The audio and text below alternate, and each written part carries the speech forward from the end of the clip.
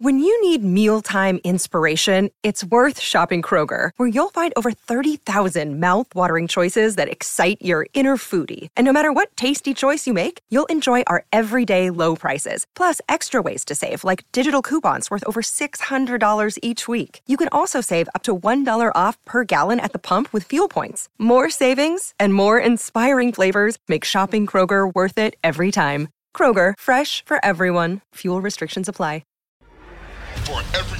For everything Indy, for everything Colts, it's the Blue Horseshoe now. Here's your host, George Bremer and Ryan Hickey.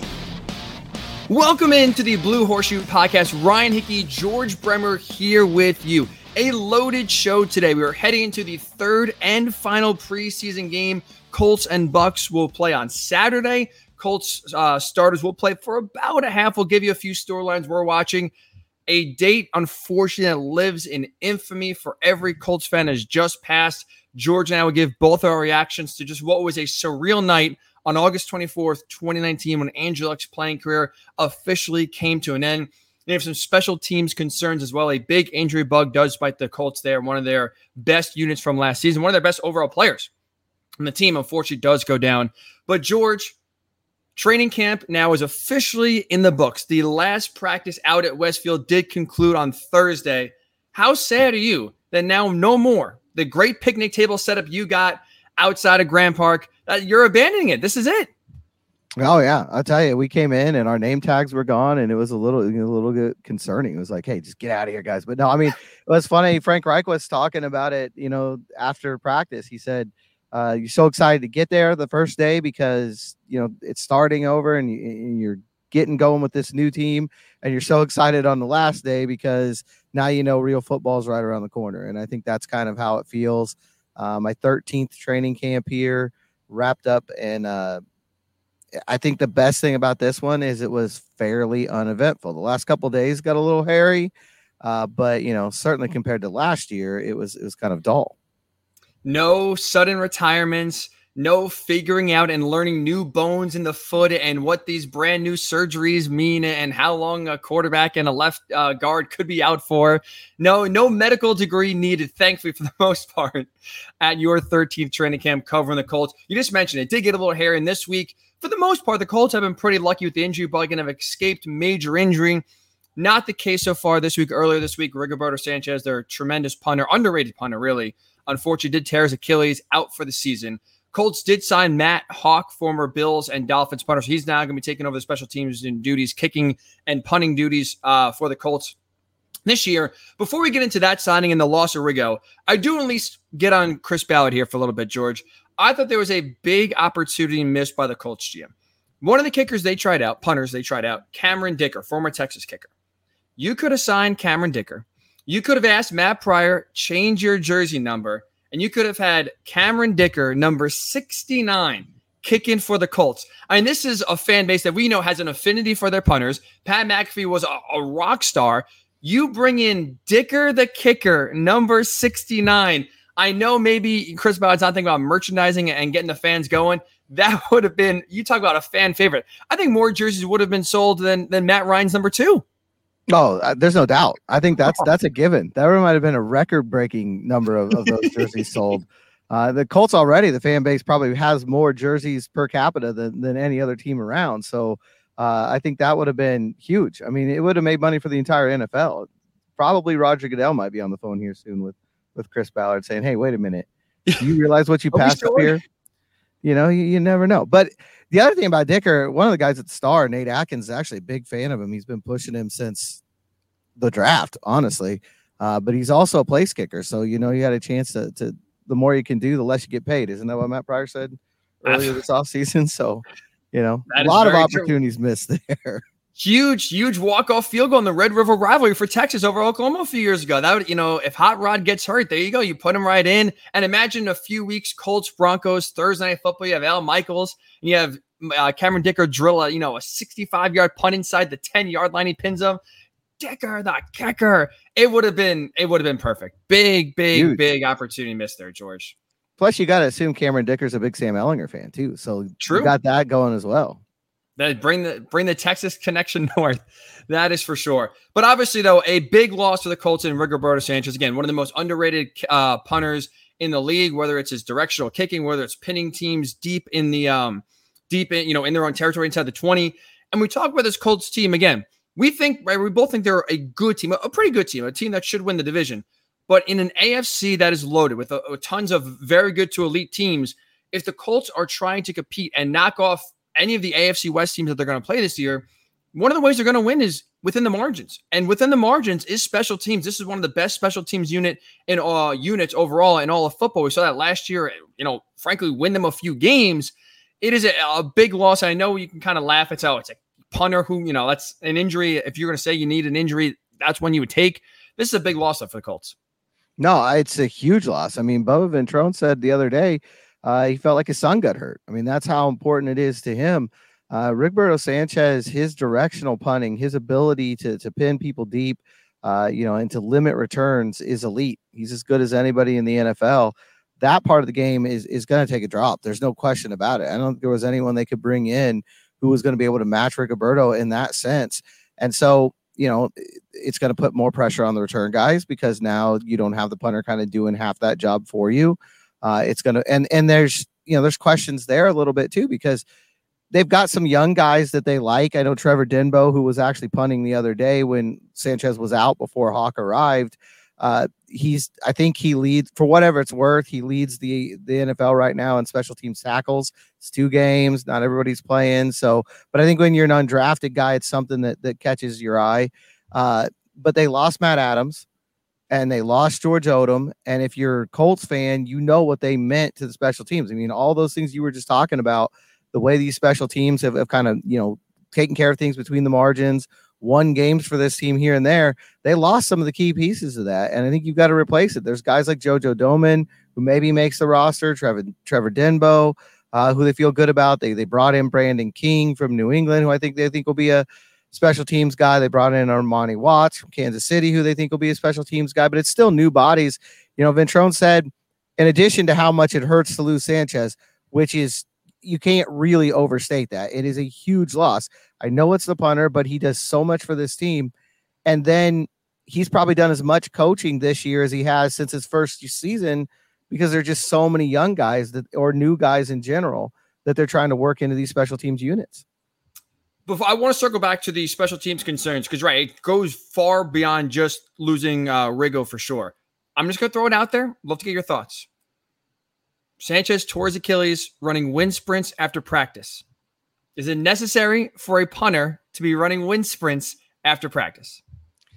I tell you, it's a very good question. I mean, I know a lot of people are going back and finding the Adam Vinatieri clip. One of my favorite clips in NFL history when he's with New England and he chases down Herschel Walker from behind. I mean, how many kickers are going to do that? But realistically, the special teams guys need to be out there, the kickers and the punters and the long snapper. Maybe the long snapper, he's got some running to do. Oh yeah. But when during a game is Rigoberto Sanchez going to sprint? I guess they do want him to play defense. It's also generally a low risk kind of activity. That's the other side of it. You're not doing that with the thought someone's going down. It's really just such a freak injury, and I think that's part of what makes this so hard. Not only are you losing one of the more consistent players on this team and somebody who's really a key aspect of what they want to do, but you're losing them on this completely insane way. I mean, it's the one thing that happened this year that was kind of reminiscent of last year. It's not, at least it's an injury we're familiar with, but losing your punter on wind sprints is definitely the most Colts thing that happened this training camp. I'm with you. I know I saw on Twitter, and again, Twitter, it's his own place. So maybe, I really shouldn't just pay attention to it all, but there were questions and there was criticism. Why the hell is a punter running wind sprints? I'm with you. Look, we all have sprints in our lives. For the most part, 99.9% of us have come away unscathed. You don't really hear about players running sprints in part because they do it and no one gets hurt. It's just at the end of practice, it's fine. You're right. It's just one of those unfortunate freak injuries where almost like a 1 in a million kind of shot, it happens. It's just when you hear it's like if you're going to get an injury, it's almost you just prefer have it during practice, have it happen in a preseason game, like just something where it's like, okay, at least, he's doing something that's associated with his job, whether in punting or kickoff, not just running sprints after practice. But I'm with you. There's really no reason for criticism. He's part of the team. Like I said, also, I think it sends a bad message. If I know they're specialists and you can say what you want about them, not true football players otherwise, but it does send a bad message rest of the team if, you have the kicker, the punter, a few other guys kind of, the backup quarterback lackadaisical, around not participating in wind sprints. I think it does help it in a small, maybe corny way, kind of help build some camaraderie within the team when everyone is kind of suffering at the same time. Yeah, that's what it's really about. I mean, they're running those sprints. You're doing it as a team bonding as much as anything. Hey, you're all out here. It's the end of practice. You're all suffering through this. I know early on, I don't think he did it that day, but early on, Nate Ollie, the defensive line coach, was running with the defensive line. He certainly doesn't have to run wind sprints, but it's part of what you were just talking about. It's that idea of, hey, I'm not going to ask you to do anything I wouldn't do. And I think, at the end of the day, because of the injury, there's going to be questions. But I think what's funny about it, not funny about it, frustrating about it, you hear about this all the time in baseball. You know what I mean? Somebody like slipped in the shower and they're on a DL.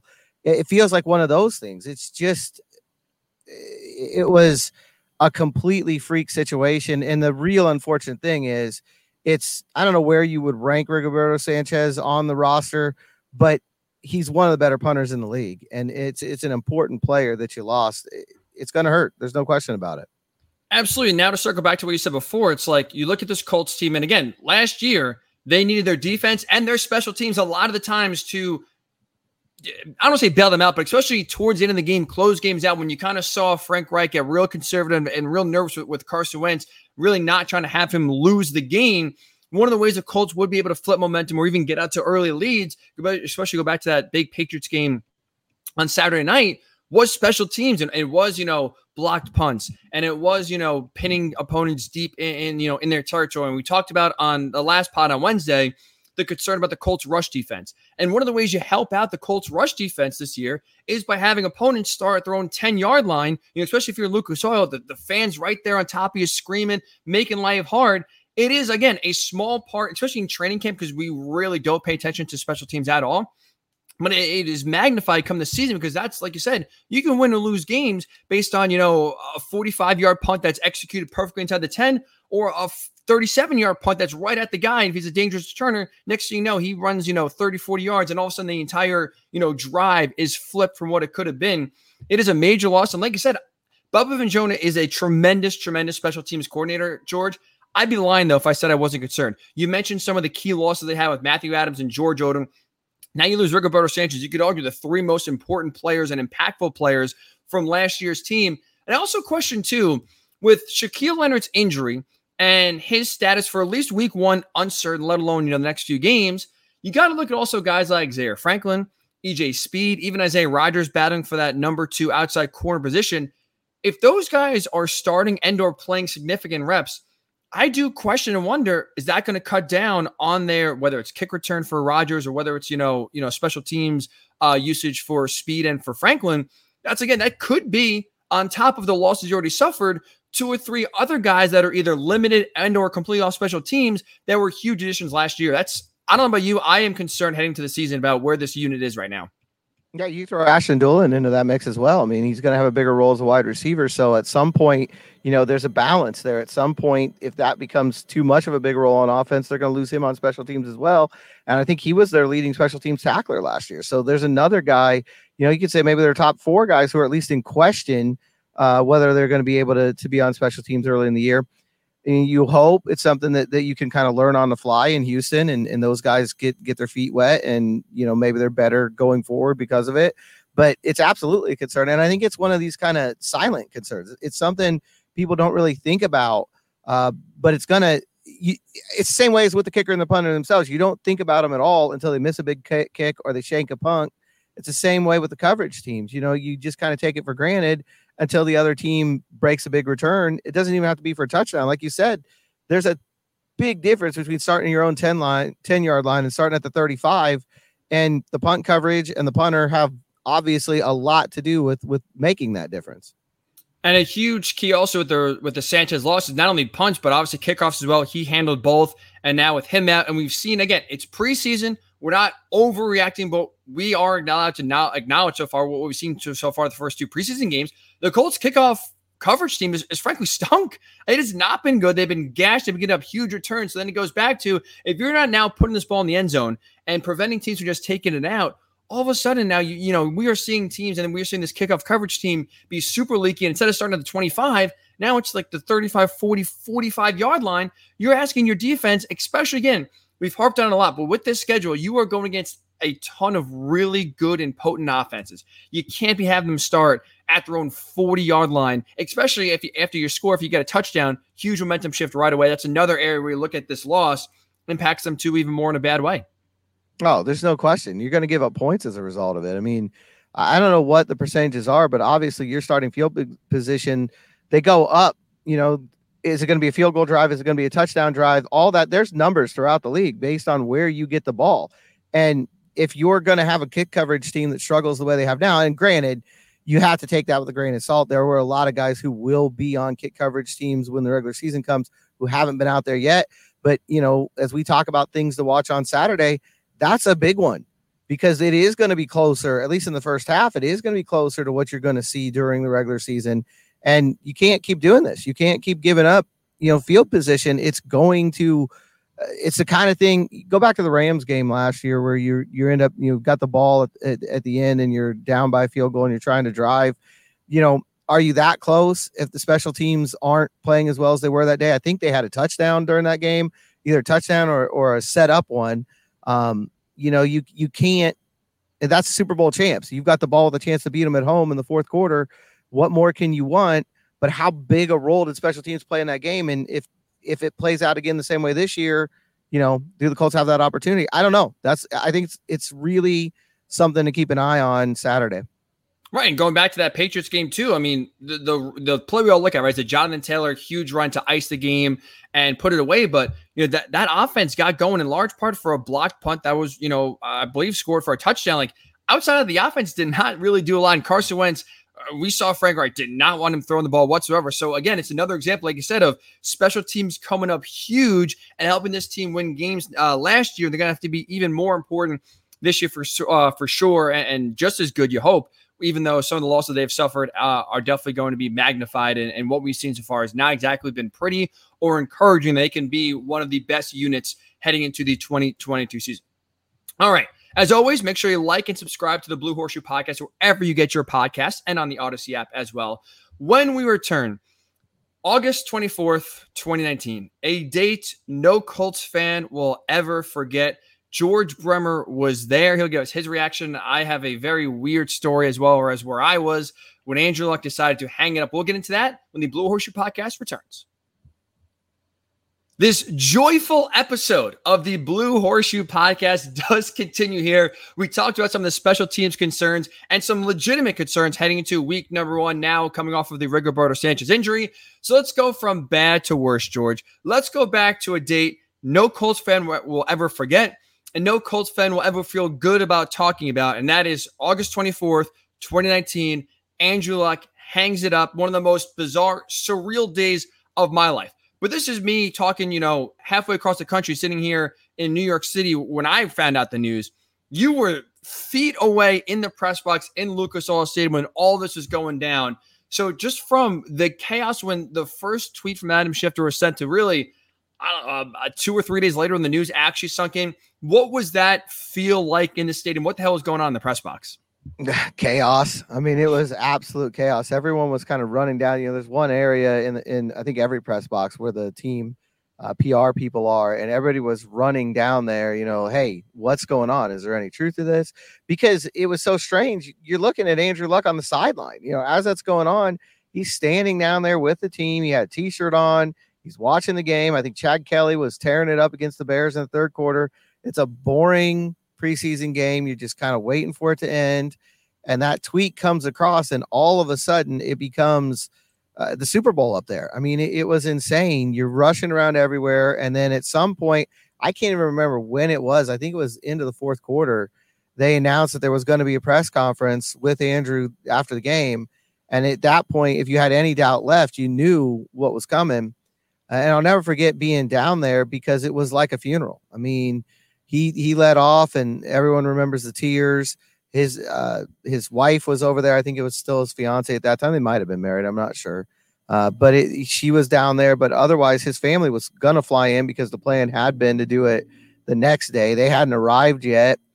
So he's kind of off the cuff a little bit, and you could tell he was very emotional. And then they followed that up with Jim Irsay and Chris Ballard and Frank Reich. And I just remember all three of them, their faces felt like every fan at that point. And I remember thinking myself, walking back up to the press box after those interviews, the franchise probably been set back 10 years. I mean, that's what I was thinking that night. Like, how do you replace this guy? It's funny because when the punter situation happened this week, a lot of people were frantic and, what are the Colts going to do? And we talked a lot in the first segment about how important that loss was. But my first thought on the 24th was, hey, 3 years ago was a lot worse. You replace this punter and you'll find a way. They had to replace the starting quarterback, and not just the starting quarterback, the face of the franchise, the number one overall pick, the guy who was supposed to lead him to the promised land. He had just come back, had a great season, gone to the Pro Bowl.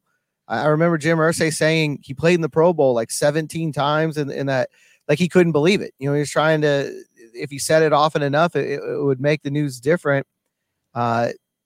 You still feel it. I mean, this quarterback carousel is a direct result of it. We know Matt Ryan's here to pause it for a while, but he's not a long-term answer. He's not the guy that's going to, lock down that position for the next decade. It still to this day, there's ramifications from that. I think it's one of the biggest what ifs in probably professional sports history. You look at this roster the last few years, what they were, with a different quarterback every year. And you can only imagine if this offense had been growing with Frank Reich and Andrew Luck under center, where would this Colts team be? It's that what if thought is in every Colts fan's head, including mine, every single day, especially when what they did in 2018, they think the future's bright and this is a legitimate Super Bowl contender going to 2019. That news. I'm just curious behind the scenes, right? Because, obviously, whether it's Twitter, whether it's, your columns and articles you write, we see the aftermath. In the moment when you first get the news, is it just scrambling to find anyone that will confirm it? Is it just, obviously the game is clearly just at this point irrelevant. You mentioned the franticness in the press box. What is the process once you find out? How do you go about either confirming it or trying to, find a different angle? What was that like? Yeah, no, you're trying to check every source you can to find out, is anyone going to confirm this? And then once you kind of realize, okay, it's set, you start trying to think about, well, what's out there? That was the first thought is there a short list? Who are they looking to? Obviously that quickly became Jacoby Brissett within the next couple of days. It was pretty obvious. I think they even said that night. I want to say Frank Reich said that night, Jacoby's going to be the starter. He's our guy now. And so there was a lot of deep dives on Jacoby for the next few days and just trying to figure out, how does the offense change? What does it mean? I mean, I wonder how many guys' lives changed as a result of that. The one that comes to mind is Eric Ebron. We know the way his career ended here in Indy, but he had 13 touchdowns the year before with Andrew Luck. Mm-hmm. He's going into a free agent year. He ends up playing a season with Jacoby, who was his best friend on the team. So I don't think there was an issue there. I mean, Ebron's kid and Jacoby were together every day after training camp. You'd see them on the field. They were that close, as two guys, but the season obviously didn't play out the same way it would have with Andrew. He ends up leaving, the ankle injury is its whole other saga from that year. But he leaves on bad terms. And you just wonder if Andrew Luck plays the 2019 season, is Eric Ebron still in Indianapolis Colts? I don't know. It's another, there's so many branches to this. So many things that, what else is affected by it? It's really, even now, it's surreal. It was surreal that night, but even 3 years later, it still feels like something that happened in the 1970s. It's unbelievable. It is hard to really believe and wrap your head on, like you said, it happened only 3 years ago. It's wow, it does feel like at least a decade ago when all this went down, just because there was so much chaos. I'll never forget. I was at home eating pizza, watching. I was so fired up. Week 0 was the college football season kicked off. It was Miami and Florida. So a big game. I'm a huge college football fan. I was fired up. Like I said, you're seeing, still watching the Colts game. You see Andrew Luck on the sideline. So never forget, I was on Twitter. I see a tweet, Andrew Luck is retiring. I'm like, oh, classic Twitter. That's just a troll, like good one. Okay, I closed out of it. Never forget. Like 2 minutes later, going to the kitchen. My sister's there. I was like, "Do you see like the news? Angelique retired." I will never forget. I stopped. I pointed. I laughed in her face. I'm like, idiots. They all got fooled like a fake Adam Schefter, not Adam Schefter account that Angelique's retiring. He's on the sideline. He's there. He's fine. I will never forget it. For like a minute, I swear the world stood still. All of a sudden, my phone went from like nothing to I thought it was going to like explode with tweets, with messages. All my friends know I'm a huge Colts fan. Some were supportive. A lot of, as you can imagine, were taking joy in the pain that was coming on. And I think the rest of the night, I think I repeated phrases from "I can't believe it" to like, "Did this really happen?" I don't think I said anything else. Even watching the press conference, which again was just almost like as close to watching your own funeral, if that makes any sense, like as you could, because to your point, right then and there, even though Chris Ballard has built this roster up, and again, the Colts were Super Bowl contenders going into that year. They were Super Bowl contenders in a large part because of the quarterback. And now it's like you see the future ripped out from under you, not because of injury, not because of something we saw or old age, just when it came down to it, a calf injury that we've heard about, but never truly, was said to be anything serious. And it's like you're just seeing him walk off the field. I'm sure you heard the boos. I thought that was just disgusting. I know you're in the moment, but that is just still inexcusable, even with, what the emotions felt. You have no excuse to boo Andrew Luck. That was still, by far clear, the most shocked and surreal day I've ever experienced in my life. It was chaos. It was a couple of weird things from that day too. So I almost wasn't at the game. We were on our way down. At that time, my wife was shooting the photos for us. She still worked at the paper back then. Okay. And she was our photographer on game days. And we never had any trouble getting into town. Like it was most of the time, it was just fine. For whatever reason, I think it was some kind of accident, something. We were on the north side of Indy and it was incredibly backed up. And I'm like, we're going to be cutting it close now. Like this, is it even worth it? It's a preseason game. Do you even need to be there? Like what's going to happen? What are you going to miss? And so that, like, I always think, what if I turned around? What if I had taken the exit there and turned around? Talk about like the biggest mistake of your career. And eventually I was like, well, you never know what's going to happen. Let's just fight through it. But then during the game, my wife's on the sideline. She's not that far away from Andrew while this is going on. But I think Rigoberto Sanchez was one of them. Some of the specialists were coming over to her and asking, is this real? Do you know? Because the fans are yelling at them from the fans that are down there in the first couple of rows are yelling at the players. Hey, Andrew's retiring. What's going on? And they're coming over to whoever they can find with a media badge on the sideline and saying, is this true? Is this real? Stuff like that to me is just, it's something that if it happened in like draft day or something, you would just laugh at it. Like this is not reality. This would never happen in real life. It happened. And I know everybody has that kind of crazy story where you were or, what's going on. But I still to this day, it boggles my mind. There were players asking her on the sideline, the photographer, hey, is this true? When Andrew's just a few feet from them, but everyone was just in such shock. You're just looking for someone to tell you no. I think that's what, they didn't want to ask Andrew because the answer might be yes. I could not imagine, like we were talking about both of our shocks, right? And that's as media and fans sitting, still from a pretty far distance. I could not imagine being a player on the side. Like you said, Andrew, like you can literally go over there and touch him on the sideline. And everyone is saying he's retiring. And he's just, the ironic part and funny part, he was still standing there like everything was all good. Smiling, laughing at times. It really wasn't until, unfortunately, the end of the game, he's walking off when you heard the, cascade of boos, when it kind of truly saw his mood change. But it was unreal. And even before the game, I believe reports, didn't he have like an insanely tough and hard workout before the game started as a preseason to kind of get some work in? And so you would have never thought, I should say, this was a guy that was about to hang it up in 3 hours. Yeah, it was the week before, but it was the same. Okay. They played the Browns the week before, but it was the same idea. And he was out there, and I remember everybody thinking, well, there's no concern. Look at him move out there. He looks fine. It was a big story. And I remember somebody talking to him about it.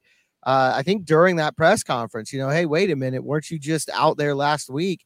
And he said, yeah, but I even knew then, in my mind, I knew then that I was probably hanging it up. And that was in his mind, kind of the last hurrah.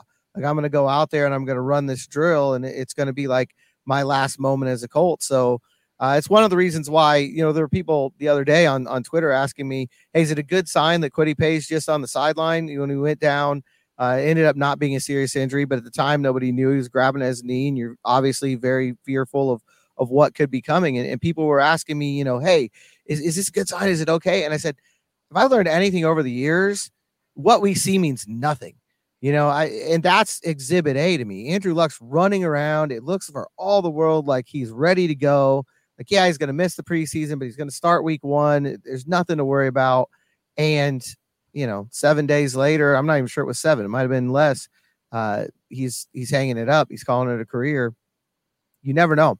And to me, the two things that remind me every day, to take nothing for granted on this job, and to look into every story and to make sure that you've covered all your bases, the Andrew Luck retirement and the day the Colts released Peyton Manning. I mean, they're two things that you never thought you'd see. I don't have it anymore, but I used to have that press release still on my desk just to remind me, never assume anything. Right. And to, why not throw, punters in there? They've been a theme of the show. Even I will never forget Pat McAfee's retirement, going from hanging up to right to a media career in the midst and the prime of his career. That's another one where you think punters, they're fine. They can punt for, forever into their 40s. That's another one where it's not good to lead the league in some categories, and the Colts leading the league in shocking retirements and releases. Not exactly where you want to be, George. That's for sure. You got to give McAfee credit, though. I mean, he made the right call. I think he's got like $35 million now. So, at the time, I was like, he's kind of crazy. He's leaving to do Barstool Sports. I mean, that's the other part of that. Not just that he's retiring. He's retiring to go to Barstool Sports, and like, what's going on? But, now he's kind of a media mogul and a pro wrestling personality. He made the right call. I got to give him that. That he did. All right, so we are almost done with training camp. Well, training camp is officially ended. We still have one more preseason game to go. Colts, Bucks, Lucas Oil Stadium, Saturday night. A little primetime Saturday night action. The starters are going to play for, we'll say, about a half. So we got a lot of things myself and George are watching. We'll get into that when the Blue Horseshoe podcast does return. Ryan Hickey, George Bremer, back with you here on the Blue Horseshoe podcast. The third and final preseason game is almost here. 1 day away, Colts, Buccaneers taking the action and close out the preseason. I don't know about you, George. I will say I am excited and looking forward to this game. The starters are going to play for a half. It's the final dress rehearsal. We've had a lot of questions and some concerns about this team. I'm excited to at least kind of see in this final preseason game, get some sort of answers and or clarity on a few positions. I know it's, again, preseason, but this is still kind of the final chance we'll see in game action with the Buccaneers playing some starters to kind of see where this Colts team does match up. Yeah, and I think this is the one you can take a little bit more from, because you're going to have the starters out there for a little while. It's still no game planning. It's still, really vanilla schemes. They're not going to try to trick the Bucs. They're not going to try to scheme guys open. It's still basic, football 101 type of play out there. But you're going to have the starters. You're going to have a decent run with the starters, and it's hard to take much from Buffalo because it was 3 series. Yeah, it's a quick most run. Short field too. Yeah, most and so what are you going to do in those kind of situations? But theoretically, they're going to see some different looks. They're going to start in different parts of the field. It's going to feel more like a real game, for lack of a better word. And even the third quarter, when the second team comes in, there'll still be something there. A lot of those guys are going to end up playing at some point during the year. We know that over history. So, I think most of this game is going to be pretty watchable, which you can't always say about the preseason. So I think that in and of itself is pretty exciting. And I know people have their own thoughts on preseason. Like, some teams will play everyone, some teams will play no one. There's kind of, it's very divisive to play, not to play.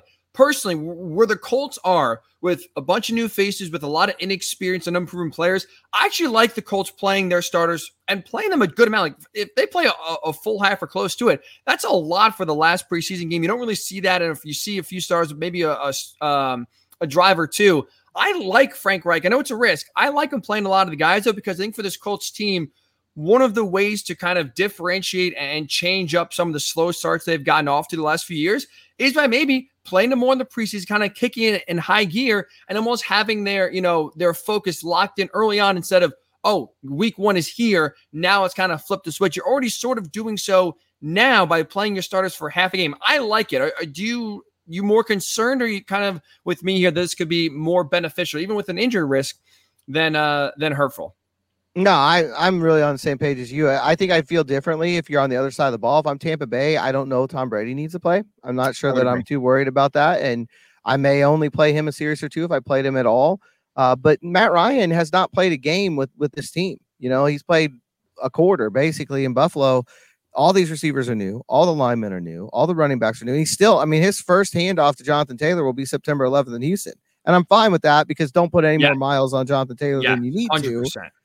But getting him out there and getting him the reps with, these teammates, I think there's value in that. Now, I think you got to be careful. I don't think they need to be taking 7-step drops. I don't think they need to hold the ball at all. Get it out quick, run really vanilla stuff and keep him upright. And I think you saw that in Buffalo. The one time the defense really got anywhere near him, he just went to the ground because he knew, don't take a hit that's unnecessary. Those kind of things. Obviously, you can build in some things to protect him out there, but I think it's important to get on the field.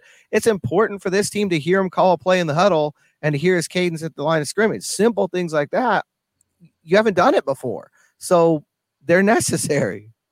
I could not agree more. Like I said, you want to figure that out now, not in week 1 in Houston, and expose yourself to possibly getting got like they've had, for a ton of seasons now. 2 things I'm looking at, George, and like I said, I love that Jonathan Taylor and both Nyheim Hines are not playing. They're going to get a ton of burn in the regular season. There's zero reason now to expose them. The running back position is really kind of the one where I would not play any meaningful running backs in the preseason. But one thing I'm looking for is kind of this run, this offensive line getting a push up front. Even though you don't have your 2 best running backs there, you could still be able to see, is this line moving people? Even without Ryan Kelly being there at center, you will still have 4 of your 5 starters there. One of the areas we did talk about, I think for me, the area more important than even pass defense, keeping pass blocking, keep Matt Ryan upright, is kind of establishing the run. I thought last year we saw the Colts a lot trying to establish the run for the pass. This year, I kind of think it would be the opposite, but also you still need to be able to push guys around. We'll be able to see that on Saturday. Can this Colts offensive line get a push? They really struggled big time in the quarter they played in Buffalo. Yeah, they've really struggled throughout training camp. There's been times where you've seen it pop, and you can't. It's hard to tell in training camp. We talked about that before, but you can see the push, and it's not been there as much as you would want it to be.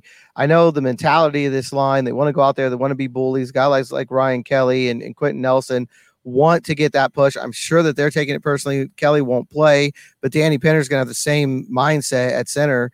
And he did a really good job there last year. So I expect him not to have a big drop off. They didn't during the regular season. It would be weird if they did, during a preseason game. I think they need to get some room. That doesn't mean that Phillip Lindsay needs to run for 100 yards, but you'd like to see him consistently not getting hit until he gets to second level. Even if it's a 2-yard run, a linebacker's making the stop, not a defensive lineman. You know what I mean? That's what you want to see. And we'll see how that goes. I'd like to see the offense just get in a rhythm. I'd like to see him have kind of a fluid drive. You mentioned a lot of short fields against Buffalo the way it turned out. It would be nice to see them just take the ball at their own 25 and drive down the field. Even if it's a field goal drive, just get some things going and have a nice solid, flow out there. And part of that, I think, involves the offensive line getting that push up front. Right, and string first downs together, right? Get 2, 3, 4 first downs. Like I said, establish a drive.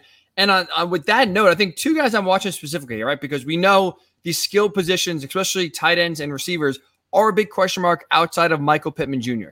2 guys I'm really interested in seeing, and I think could and should make an impact on especially on Saturday, and hopefully that will prepare them going forward. Jelani Woods and Paris Campbell. Look, for Paris Campbell, it's put up or shut up time. We know he has the talent. It's just, can he stay on the field? But this is a guy that brings such a dynamic weapon to the offense with his speed and opening up the deep end of the field when you have guys like Michael Pittman Jr. who, are just beasts at jump balls and go and get it. And you have Alec Pierce who can thrive in the middle of the field. If you can have defenses in the regular season focusing on Paris Campbell, having whether it's an underneath route, having linebackers kind of flow to him, or again, taking the top off the defense like we've seen in spurts, when he's been healthy and on the field. That's a guy that I really want to see on Saturday kind of make a statement and kind of show you, this is year 4, but I am here. I'm here for this offense. We didn't see really much at all in either of the 2 preseason games.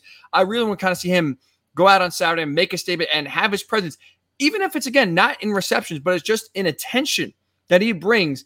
I think that's going to be huge for this Colts, receiving core, kind of opening things up for them and taking some pressure off of other guys. We know Alec Pierce is, a rookie, and he is going to get, his attention, and we focus on him a lot. He's going to get his targets, right? Paris Campbell to me is a big X factor. I'm really excited to kind of see what he can do and produce on Saturday. Yeah, I think it's a big day for Paris Campbell. He had a good practice Wednesday, which was good to see because really he'd been quiet since that hamstring incident. I'm not really sure if it was still limiting him or if maybe they asked him to dial things back a little bit. I'm not sure what the situation was there, but he just hadn't been as consistent since that happened. So it was good to see him kind of step up Wednesday and have a good day. But I think it would be really big for him to come out Saturday and just even have a couple catches, but make a couple big plays on them. I think that would be a big step for him. Jelani Woods is a great point as well. The Drew Ogletree injury was important. We talked about it at the time. Frank Reich said, he came out, he rarely does this, and he came out and said he was going to have a significant role in this offense. And now Jelani Woods has to step up and maybe, get there a little bit faster than he was on target to do. I will say Jelani had a good week in camp. He looked good. The practices that they had, it was a short week, obviously, as it usually is when you break camp. But when he was out there, he made some plays. He did both with Nick Foles and Matt Ryan.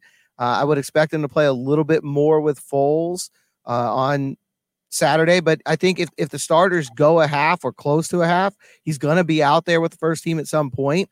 And I think it's important to see him get involved. Again, he doesn't have to have a Desmond Patman day, but just get involved and make a couple catches, be a guy who moves the chains. That's really what you want to see from this offense in general. Like you said, string together some first downs. And I think Campbell and Woods are a big part of that. I think Alec Pierce, he's had a couple of moments, but it would be good to see if he can put 3 straight games together where he does something you remember. For a rookie, that's not a bad thing to do. And this game, I do feel like has extra importance too, because I'll be honest, George, one of the things I'm a little frustrated with when it comes to this Colts team in the last few years, I feel like they look really good. And there's always a lot of good reports coming out of training camp when it's joint practices or when it's coming on 11 Colts offense versus Colts defense. I feel like the last few years we have been optimistic, and rightfully so, because you've seen production from some of these questionable guys in training camp. We've not seen that translate into the regular season for a few. Again, I know it's preseason, but this is kind of a game where I feel like, this is not only a great way to get the season, kind of off on the right foot, but this is kind of truly the line in the sand where it's time to go from highlight reel catches and impressive days in training camp to now when you are facing someone else in a game, whether it counts or not, to actually match that production you've put up. For me, I think that's been a theme. I'm not sure. I mean, you've obviously been there and witnessed it the last few years as well. That to me is one of the things that's bugged me as a Colts fan the last few years is the hype. And again, not that I'm saying it's overhype. I think it's rightfully so because they're making plays in training camp. It's just not translating to week number 1. I'm excited, and I hope we'll see that kind of finally translate to success on the field starting on Saturday. I thought that was the big thing with Strawn last week. We thought, hey, he came back fast and he had a decent week of practice, and then he went out and he did it in the game, and you feel better about it. He's another guy that won't play probably till the second half, but you want to see him do it again. I mean, that's one of the things Zaire Franklin said early on. Sterling Weatherford had a good game in Buffalo, one of the undrafted linebackers, and people said, what do you want to see from him? And he said, you got to do it again. People forget what you did last week. You got to go do it again. And that's why I think Pierce, it's huge.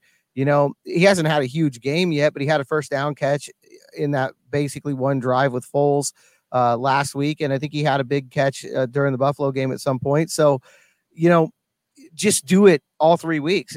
Something as simple as that can mean something in the preseason just because of what you're talking about. Are you taking it to the game field, but are you doing that consistently? And that's why I want to see it from Paris Campbell. He's had an incredibly quiet preseason so far. I don't think he has a catch yet in a preseason game. He might only have 1 or 2 targets, so if he goes out there and he has 3 or 4 catches on Saturday, at least it'll calm your nerves a little bit and make you feel a little bit better about where that's headed. 100%. On the other side of the ball, George, defensively, it appears, at least right now, I know the Buccaneers had their own injury issues all camping, especially on the offensive line, where they might barely have 5 guys to suit up on Saturday. But it appears the 5 guys that are going to go into the season with the regular season with are going to play a large part in the game on Saturday. This, to me, is a great opportunity for this Colts defensive line. Kwity Paye is not going to play after the injury he suffered. Thankfully, it's only a bone bruise, and he should be good to go for week 1. So, disaster averted. He's not going to play, but Tyquan Lewis, we saw make his return last week against the Lions. This is now a huge opportunity for a pass rush, especially a front 4 that we saw struggle mightily, especially down the stretch with the Colts last year. This is a great opportunity against what is going to be a starting caliber offensive line. Injuries, be damned. Great chance here to get after whoever the quarterback is going to be for Tampa and try to kind of somehow get some momentum pass rush wise for week number 1. Yeah, and the 2 guys that I'm going to look at most are Dayo Odeyingbo and Ben Banogu, because you're talking about young guys. I mean, we talked about Paris Campbell earlier. For Ben Banogu, this is it, now or never. Oh, yeah. And, Kwity Paye's banged up. We don't know what the situation is. It certainly sounds like he's going to be okay.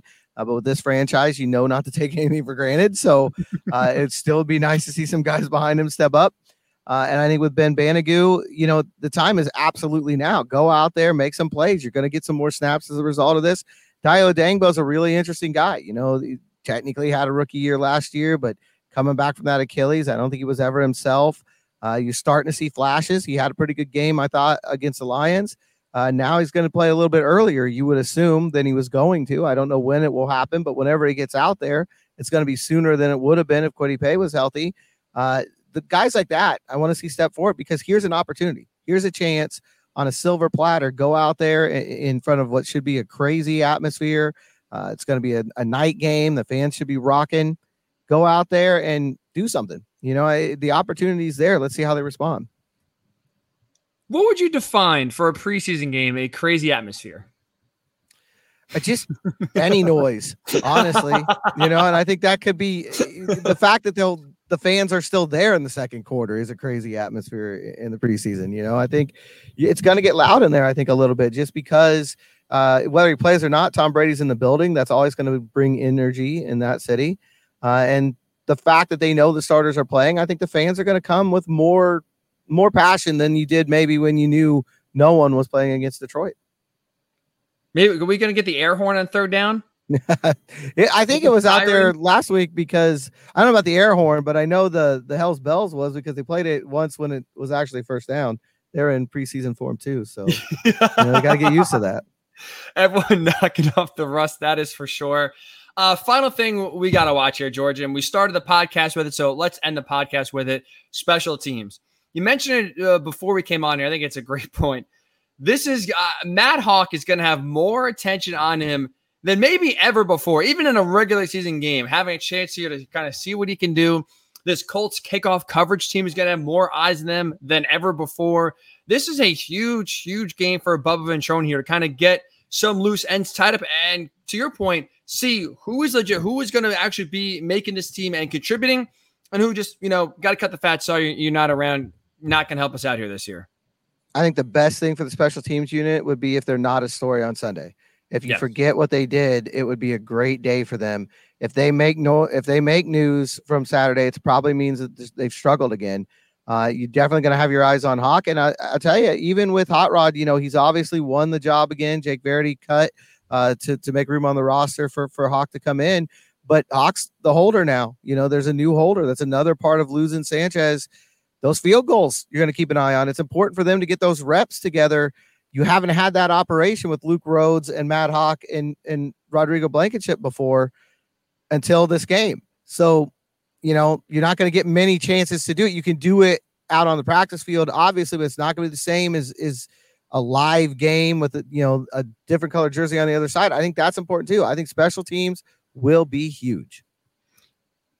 Not hyperbole to say, George, this is going to be one of the most important preseason games the Colts have played in a long time. I'm 28, so I can make the argument in my lifetime. This is going to be one of the most, at least first halves, most important halves for the Colts in a while. That's for sure. Very excited to get some starters out on the field and have some as close to high stakes as you could possibly have in the preseason. That is what we will get for the preseason finale on Saturday. Colts Bucks, Lucas Oil Stadium. George is already predicting a raucous crowd. So if you're going to the game, make sure to be loud, be proud, stand up on third down, and make life hell for the Bucks. That's going to be one fun night for sure. So as always, remember, like, subscribe, download the Blue Horseshoe podcast. We're all over the podcast platforms, Spotify, Apple, Odyssey app as well. Wherever you get your podcasts, we are there. So make sure you're between the next show and now. You're following George Bremer on Twitter at GM Bremer. Follow me at Ryan_Hickey and the number 3. We'll be giving a lot of takes and a lot of thoughts on Saturday night's game for sure. And we will be back on Wednesday. Cut day is Tuesday. So not only will we react to what is going to be the most important preseason game for the Colts in a long time, but also, too, we will finally have an idea for the most part, George, who's making the team, who will be, cut and moving on. We'll have the final roster for the most part set for your 2022 Colts team. So make sure to be locked in between now and then to the Blue Horseshoe podcast, where, as always, we give you the only podcast with both national and local Colts coverage. Enjoy the weekend. Enjoy the game. We'll talk to you Wednesday right here on the Blue Horseshoe podcast.